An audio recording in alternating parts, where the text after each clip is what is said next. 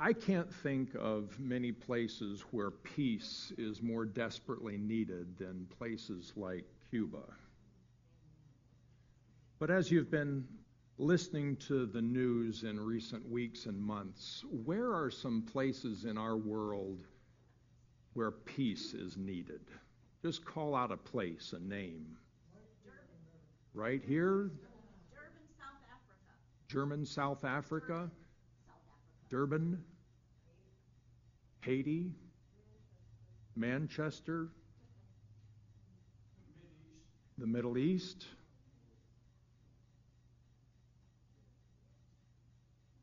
And give me your definition for the word peace. When we say they need peace in Haiti, they need peace in South Africa, what do we mean? What is peace? Just call out a few words and let's build a definition here.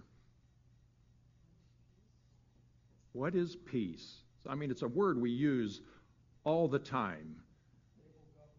Stable government. Lack of tension. Lack of chaos. Calm. The presence of the Lord. What was that? Comfort.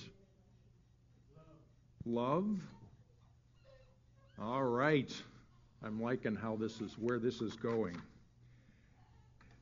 We oftentimes probably first think of peace as the absence of conflict. In a war zone or a riot corridor, we're looking for the absence of conflict. Can't we all just get along? And that is what peace means.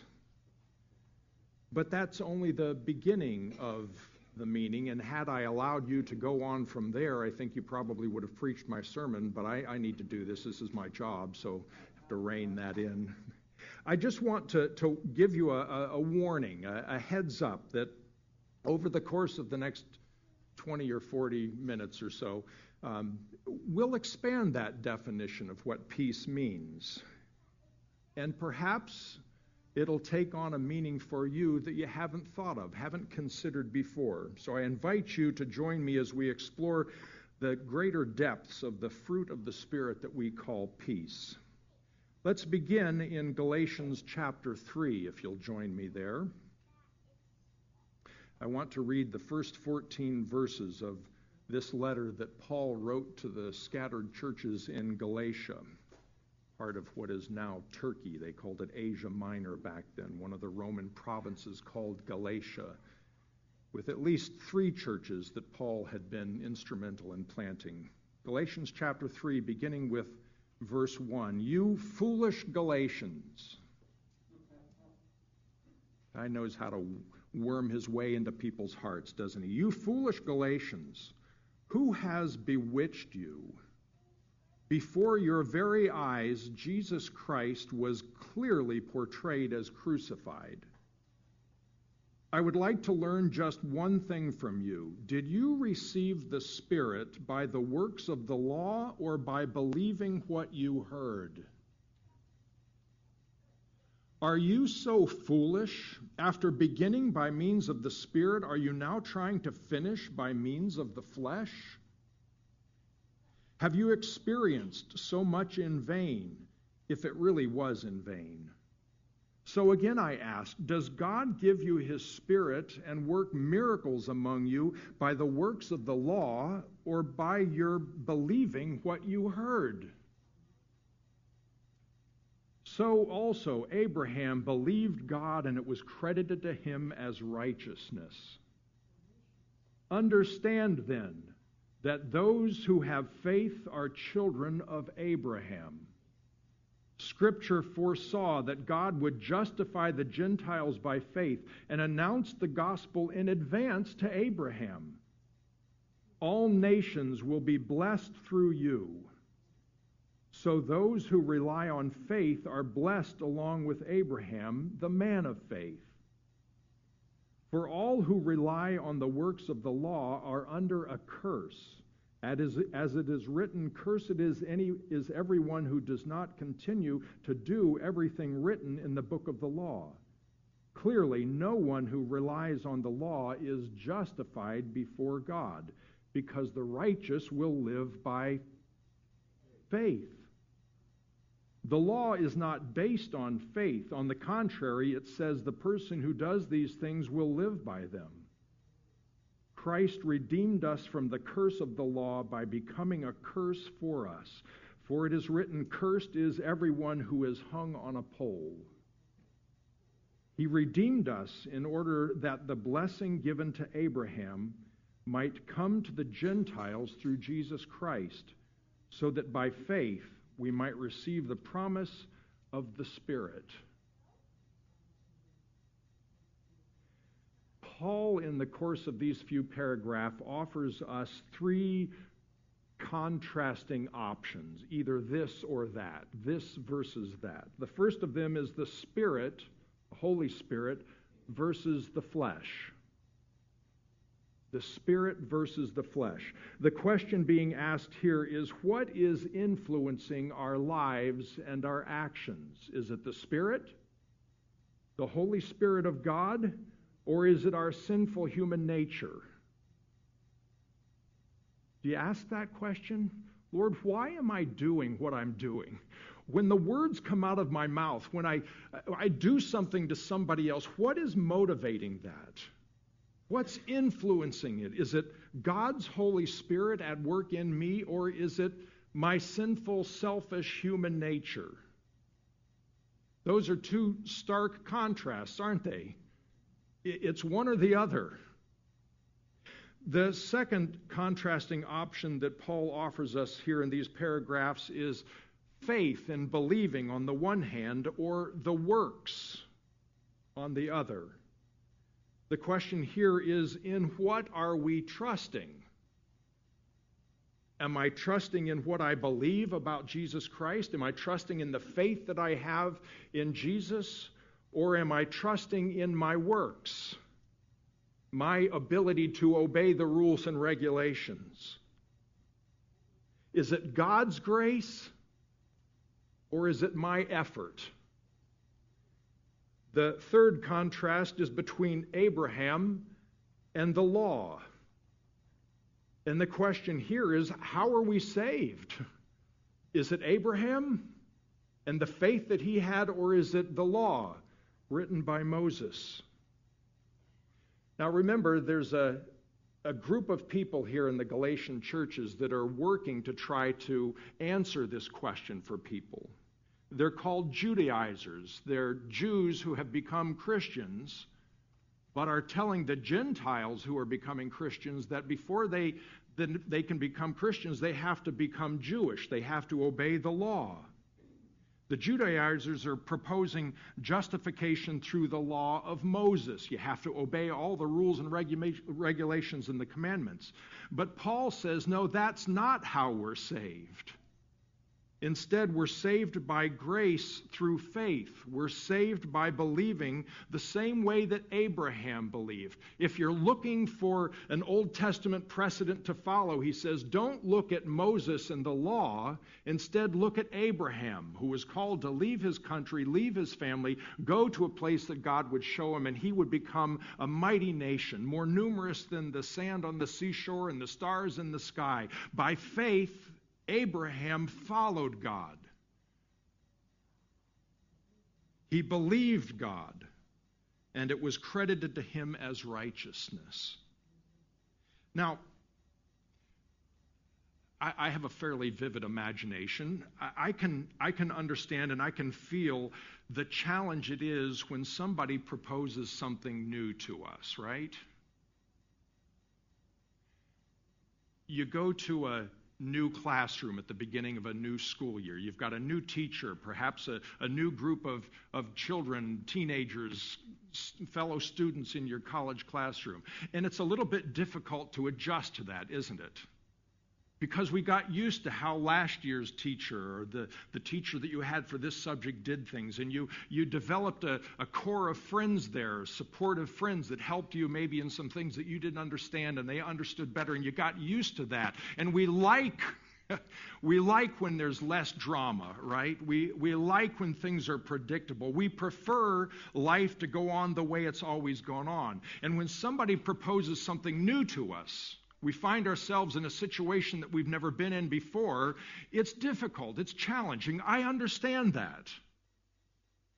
What do they say? That the only one that really likes change is a baby in wet diapers?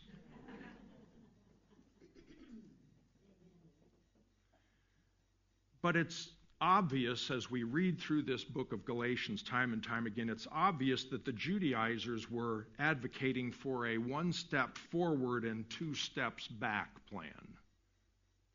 Now, I don't mind so much the 2 steps forward and one step back. I mean, at least you're making progress, right? But 1 step forward and 2 steps back, that's just ridiculous. Who would choose a plan like that? But that's what the Judaizers were proposing. The 1 step forward was that they were acknowledging that Jesus was the Messiah. That's a good thing, right? They were acknowledging that Jesus was the Messiah, but it was really only lip service. The 2 steps back are that they're reverting back to the law, which on the one hand no longer produces righteousness, does it? Paul said that very plainly in chapter 3 here. Obeying the law no longer produces righteousness. This is not God's plan of salvation any longer since Jesus showed up on the scene. That's 1 step backward. And the 2nd step backward was that obeying the law results in being cursed. Show of hands. How many of you would like to be cursed? I didn't think so. Yes, Jesus is the Messiah, but you have to go back to the law. You have to obey all of the rules and the regulations, and that comes with a curse. Who thought this through? Whose plan was this? So Paul reminds the Galatians that by embracing the Spirit, the faith, the Abraham model, the results are salvation from sin and the fruit of the Spirit. So let's pick that up in Galatians chapter 5. I'll begin reading again from chapter 5, verse 16. So Paul says, walk in the Spirit, and you will not gratify the desires of the flesh. Walk in the Spirit. Walk by the Spirit, and you will not gratify the desires of the flesh. For the flesh desires what is contrary to the Spirit, and the Spirit what is contrary to the flesh. They are in conflict with each other, so that you are not to do whatever you want. But if you are led by the Spirit, you are not under the law. The acts of the flesh are obvious. Sexual immorality, impurity and debauchery, idolatry and witchcraft, hatred, discord, jealousy, fits of rage, selfish ambition, dissensions, factions, and envy, drunkenness, orgies, and the like. I warn you, as I did before, that those who live like this will not inherit the kingdom of God. If you continue living according to the flesh, if you continue trying to obey the law as your means of being right with God, all you're going to end up doing is living that kind of a lifestyle characterized by the works of the flesh. Verse 22, but the fruit of the Spirit, on the other hand, is love, joy, peace, forbearance, kindness, goodness, faithfulness, gentleness, and self-control. Against such things there is no law. Those who belong to Christ Jesus have crucified the flesh with its passions and desires. Since we live by the Spirit, let us keep in step with the Spirit. Let us not become conceited, provoking and envying each other. The options that Paul offers in chapter 3 produce results of one kind or another in our lives and relationship. It's death, it's curse. But the works of the flesh, or the fruit, the works of the flesh, or the fruit of the Spirit, are the two things that were being offered here. Two choices were being given. Paul, of course, recommends the fruit of the Spirit, and specifically this morning I want to talk about the fruit that we call peace. Peace comes to us in the Old Testament in the word shalom, one that we're probably fairly familiar with. It's the standard greeting to this day among people who speak Hebrew. Shalom in the Old Testament conveyed the image of wholeness, unity, and harmony, something that is complete and sound, secure. It referred to prosperity and health and fulfillment. Only a quarter of the time that it's used in the Old Testament does it mean the absence of conflict. And remember when I asked you for places that needed peace and what peace meant, that absence of conflict, the absence of tension, the absence of stress was one of those first definitions that we heard. But only a quarter of the time in the Old Testament does it merely mean the absence of conflict, people getting along somehow. The rest of the time, it expresses the fulfillment that comes to human beings when they experience God's presence.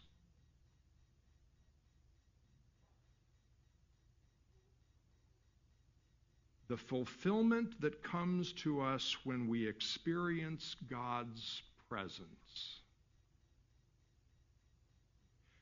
Have you ever had one of those experiences? You meet somebody and instantly you know they're a kindred spirit. They're the kind of a person that will listen to you. They'll really hear you. They'll be the kind of a person who will love you for who you are and be the kind of a friend that will help you to become a better person. You know that feeling that you have when you meet somebody like that? It's just, I can let down my guard.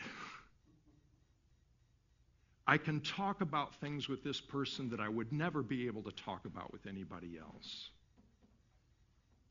Shalom, most of the time it's used in the Old Testament, is talking about the fulfillment that comes to us when we experience God's presence. And I suspect that that's the kind of feeling they're talking about. Imagine experiencing the loving presence of God. You don't have to imagine, you've been there, right? You know what this is, right? So the New Testament is written in the Greek language. They've got to find a word to translate shalom, this fulfillment that we feel in the presence of God. The Greek word eirene is the Greek word for peace. And originally that word meant referring to that which was orderly, or the prosperous life that's possible when there's no war going on. You kind of know what that's like, right? During the pandemic, all of a sudden, the price of lumber went skyrocketing. Groceries started creeping up. The cost of housing just went, escalating off the charts. And we're hoping that groceries and gas and lumber and all of these things will go back to normal someday. But eirene meant the prosperous life, the orderly things that were possible when there wasn't a war, when there wasn't a pandemic, when there wasn't a crisis. Which doesn't quite capture what shalom means, does it? It's more of the absence of conflict. So once again, the New Testament writers grabbed onto this Greek word eirene and said, let's give it additional meaning, just as they had taken the word agape and filled it with the chesed love of God. So they take the word eirene and they add to it the Old Testament shalom. So it now means that God is the source and the bringer of peace. It's not the peace you have when people are getting along. It's the peace that you have when God comes into your life. It's the peace that's rooted in our right relationship with the Creator of the universe and the Master of everything. Peace isn't just a personal encounter, a personal experience. It has a corporate meaning. It's talking about people who are living in unity. It's talking about harmonious, fulfilling relationships with other people. Paul writes in Romans, make every effort to do what leads to peace and to mutual edification. You know what the word edify means? It means to improve, to strengthen, to enlighten, to make somebody better. And it's coupled here with the word peace. Make every effort to do what's necessary to build up other people. In the community in which you live and worship, do things that make the weak strong. Do things that make the feeble confident. Do things that improve the lives of other people. That's what peace is. William Barclay, one of the great New Testament scholars of the 20th century, defined the word peace here in Galatians as God providing everything that makes for a person's highest good. God providing everything that makes for a person's highest good. What would you need God to provide so that you could be the best person possible? I'm not going to ask you to say anything out loud, but you know your struggles, your challenges, your faults, your weaknesses. What would God need to provide so that you would become the image of God in your family, in your workplace? What would you need God to provide for you to be the kind of a person that you have always hoped to be? I doubt any of us think, oh, I want to be a criminal. I want to be a reprobate. I want to be the most despicable person. No. We don't. We want to be the best possible person we could be, right? I want to be the best husband I could possibly be, the best wife, the best child, the best parent. I want to be the best student. I want to be the best employee. This is the way most of us think. Please, show me a hand. Please. So what would God have to do? What would God need to provide for that to become a reality? Because that's the definition of peace. God providing everything that makes for a person's highest good. Okay, so at this point in this sermon, I'm thinking a few of you are probably saying, Pastor, back there in chapter 3, Paul was talking about faith and the Spirit and Abraham. And here in chapter 5, he's talking about peace. Aren't these two completely different things? I quite often share my sermon thoughts with Lynn on Wednesday or Thursday. It's always good to get a little bit feedback, and so I was walking her through what I had up to that point of the week, and all of a sudden I could see this cloud descend over her face. That's usually the cloud that comes when she's experienced sermonic whiplash. How did we get here? What's the connection? And she posed this illustration, and the kids' worksheets that she made represent this. You know the connect the dots pictures? Yeah. She said, you're going to need to connect a few dots here, so stick with me. Chapter 3, faith. Chapter 5, peace. How do we get here from there? I would suggest that all that Paul is talking about in chapter 3 about Abraham and faith and the Holy Spirit is summed up by the word peace. Shalom, irene. The righteousness produced by Abraham's faith and the transformational work of the Holy Spirit provides God's children with everything they need to live the holy, abundant, complete life that God intends us to live. Faith isn't just a ticket to heaven that you stick in your back pocket and then go on living your life the way you've always lived it, saying, I got my ticket. No, faith introduces us to a life which is going to be a lifelong progress in holiness, in fullness, in completeness, in Christ-likeness. That's what faith brings us into. And if you're going to grow up in Christ the way I've described it, that sounds like peace, doesn't it? God doing everything in your life that you need to be able to become the person that He created you, designed you to be. Faith opens the door to peace. Peace is the conclusion of the journey that begins with faith. One of the times that Jesus used the word peace takes place, it's recorded in John's Gospel, chapter 14, which tells you that it took place where? The upper room.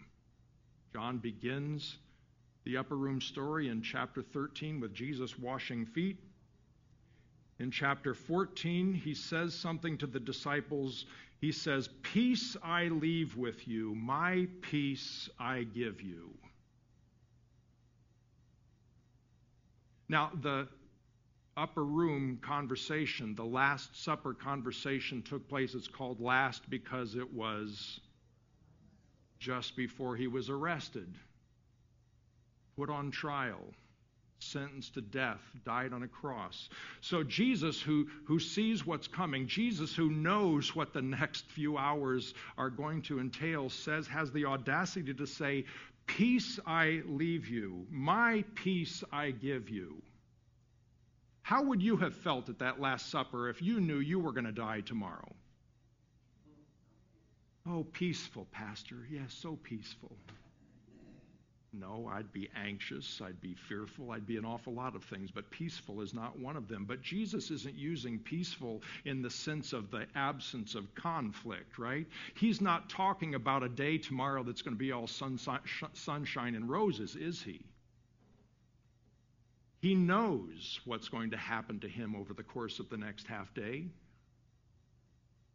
And he still says, "Peace I leave with you, my peace I give you." Jesus, in this sense, is using the word peace in the sense of representing the certainty that he had that God had brought him to this place. This was why Jesus was born. Jesus was not born to work a career and retire and get an RV and start going to lovely beaches and places where he could enjoy himself in his Barco Lounger. No, Jesus came into this world for this very reason, to die on a cross, to set us free from sin. Jesus was fulfilling the purpose for which he was born, and that was called peace.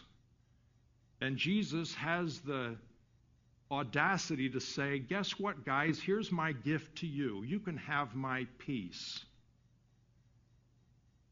Because I know you are going to be in my same shoes in a few days, in a few weeks, in a few months, in a few years. In this world, you will have trouble with a capital T, which rhymes with P, stands for pool, right? Jesus says, I'm giving you my peace because you're going to be persecuted. You're going to have difficulty communicating this new gospel of grace and faith to people. They're not going to buy into this. They're going to still try to justify themselves. They're not going to like this because people just don't like God. It's built into our sinful human nature, and so they're going to persecute you to shut you up. But I give you my peace because just as God has prepared me, given me everything I need to be able to be the Savior that I need to be, so God will give you everything you need so that you can be my ambassador. You can be my representative. You can be the personification of Jesus Christ in your home, in your neighborhood, in your workplace. I give you my peace, Jesus says. And you say, woo-hoo, thank you, Lord. Best gift I ever received.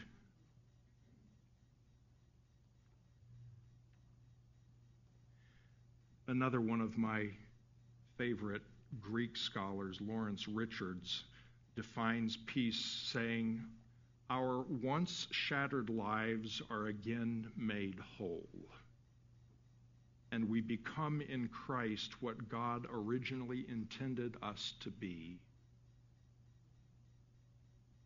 Isn't that beautiful? Our once shattered lives are again made whole, complete, fulfilled, holy, perfect. Our once shattered lives are again made whole, and we become in Christ what God originally intended us to be.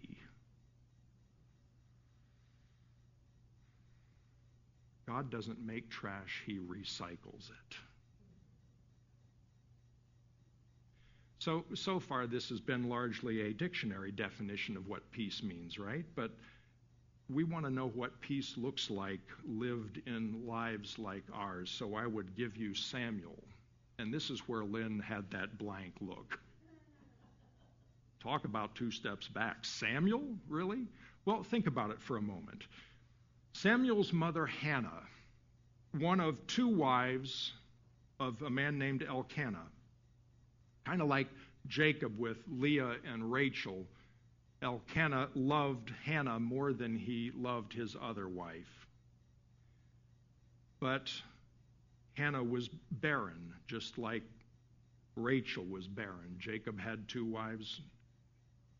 Rachel was the barren one, although she was the loved one. So Elkanah loved Hannah.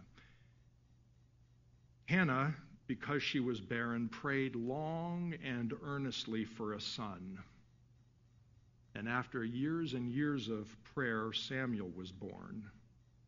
And Hannah was so grateful that she dedicated Samuel to the Lord after he was weaned, meaning that she took him to live with the high priest Eli in the tabernacle for the rest of his life.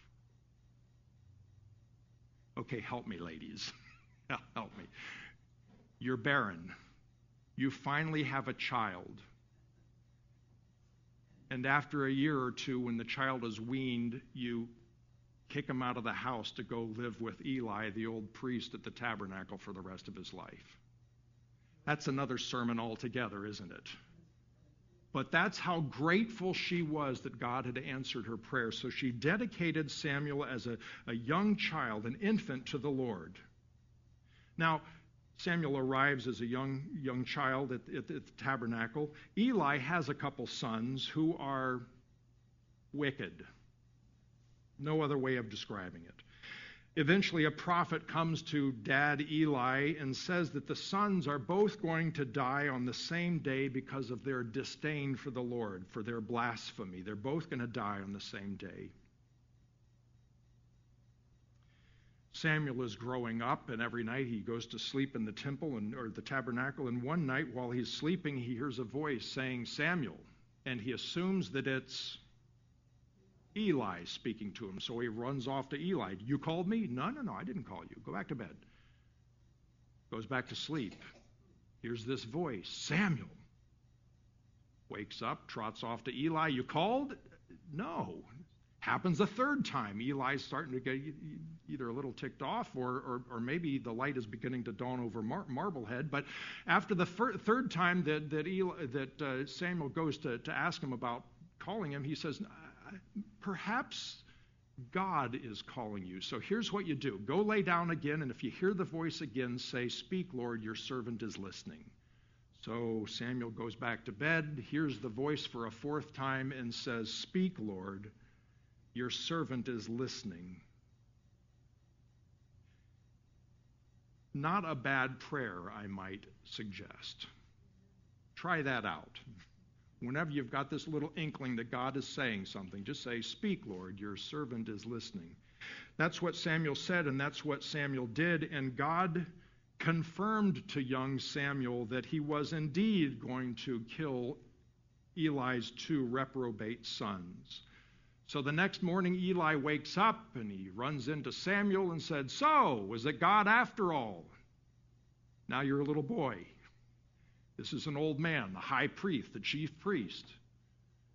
You just found out that his 2 sons are going to die. You going to confirm that, or you're going to try to get out of this gracefully?" But Samuel, being the person that he is, says, "Well, okay, I've got to tell you the truth.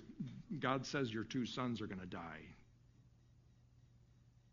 No way to sugarcoat that. And eventually that prophecy is fulfilled. Samuel goes on to lead Israel as if he were a judge. As a matter of fact, he's probably the final judge in that series of people like Gideon and Samson and Deborah, who led Israel when the time was needful. He was the last in that line of Israel's leaders.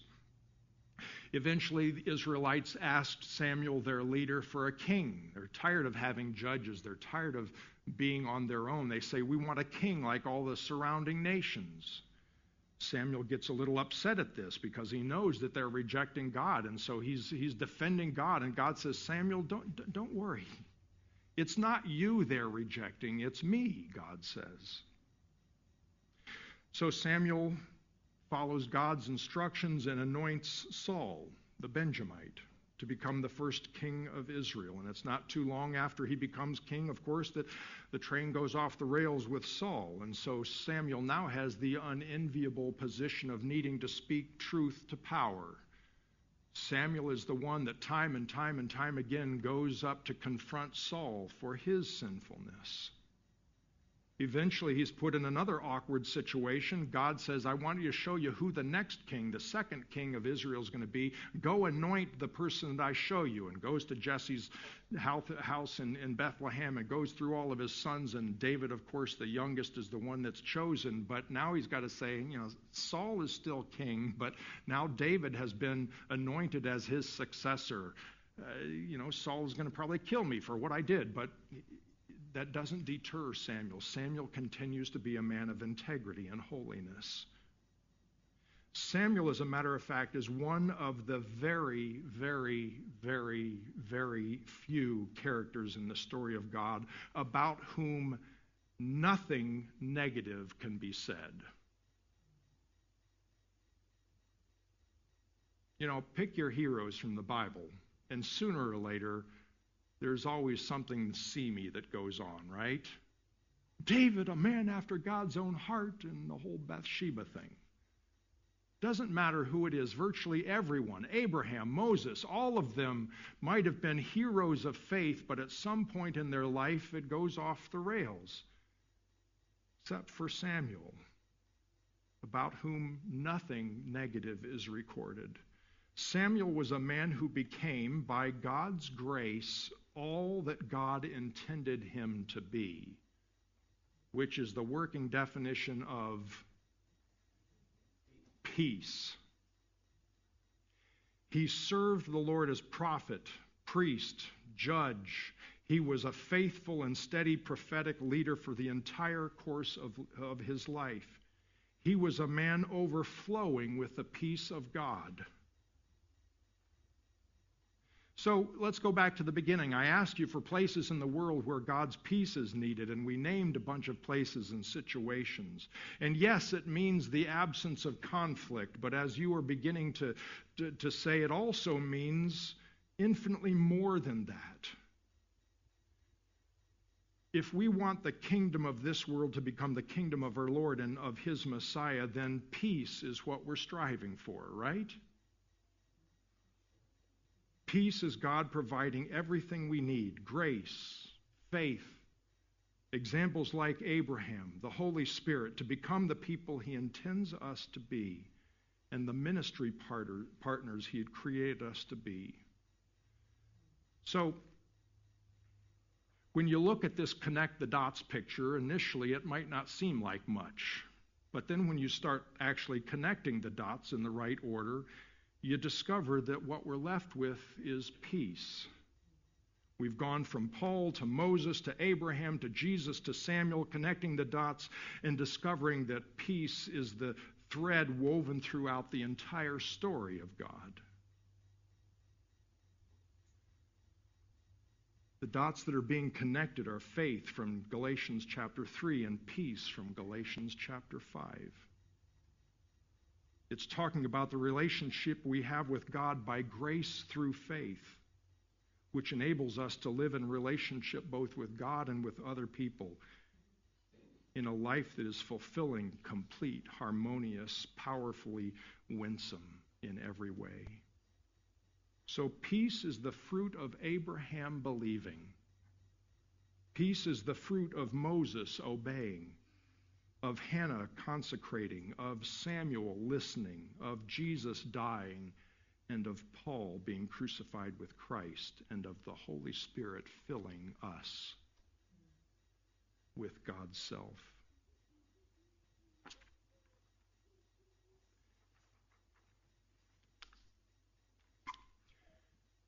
Listen to these verses from the end of that reading in Galatians 5. Those who belong to Christ Jesus have crucified the flesh with its passions and desires. Since we live by the Spirit, let us keep in step with the Spirit. We're going to share communion together in a moment. And I want us to have this verse in our minds. Those who belong to Jesus Christ,